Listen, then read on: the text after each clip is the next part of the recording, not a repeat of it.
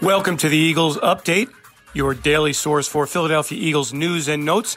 I'm insider Dave Spadaro at the NovaCare Complex. The Eagles offense looks to get back on track after Sunday's loss at Washington, and to do so, they've got to deal with the greatness of Rams defensive tackle Aaron Donald, a two-time NFL Defensive Player of the Year, a 5-time All-NFL Team Player, and somebody who's been to 6 Pro Bowls.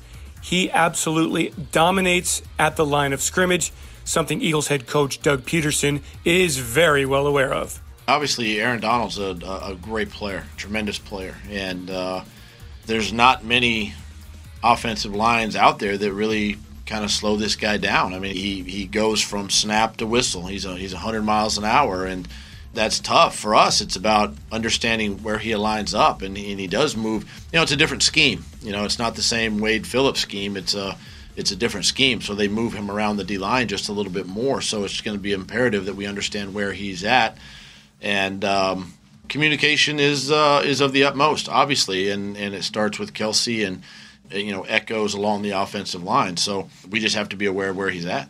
Quarterback Carson Wentz has played against Donald in recent seasons, and while the Eagles respect Donald and understand that he does wreck offenses, they will not back down. Aaron Donald he's a monster. Everyone knows it. Everyone around the league knows the type of player he is and how he can really disrupt an offensive game plan. And so for us, it's we're aware of that. We're aware. It's somebody we got to always know where he is, but at the same time, we got to execute. We got to come out and execute, not play afraid or not play timid. But he's a guy we definitely take accountability for where he's at all times, and he's a game wrecker, and if you let it happen. So we just got to be smart with how we handle that.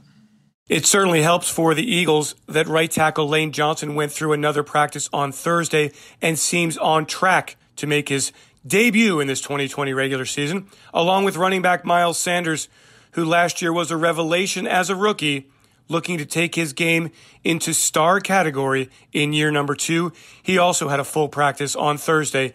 That is very good news for the Philadelphia Eagles offense, one that scored 17 points in its first 3 possessions against Washington last Sunday, and then went scoreless the rest of the game. The Eagles looking for a bounce back for win number 1 on Sunday in their home opener against the Los Angeles Rams. I'm insider Dave Spadaro. Thanks for joining. Have yourselves a great Eagles day, and fly, Eagles, fly. And Eagles fans, remember, the day to vote is November 3rd. Text Eagles to 26797 to register to vote.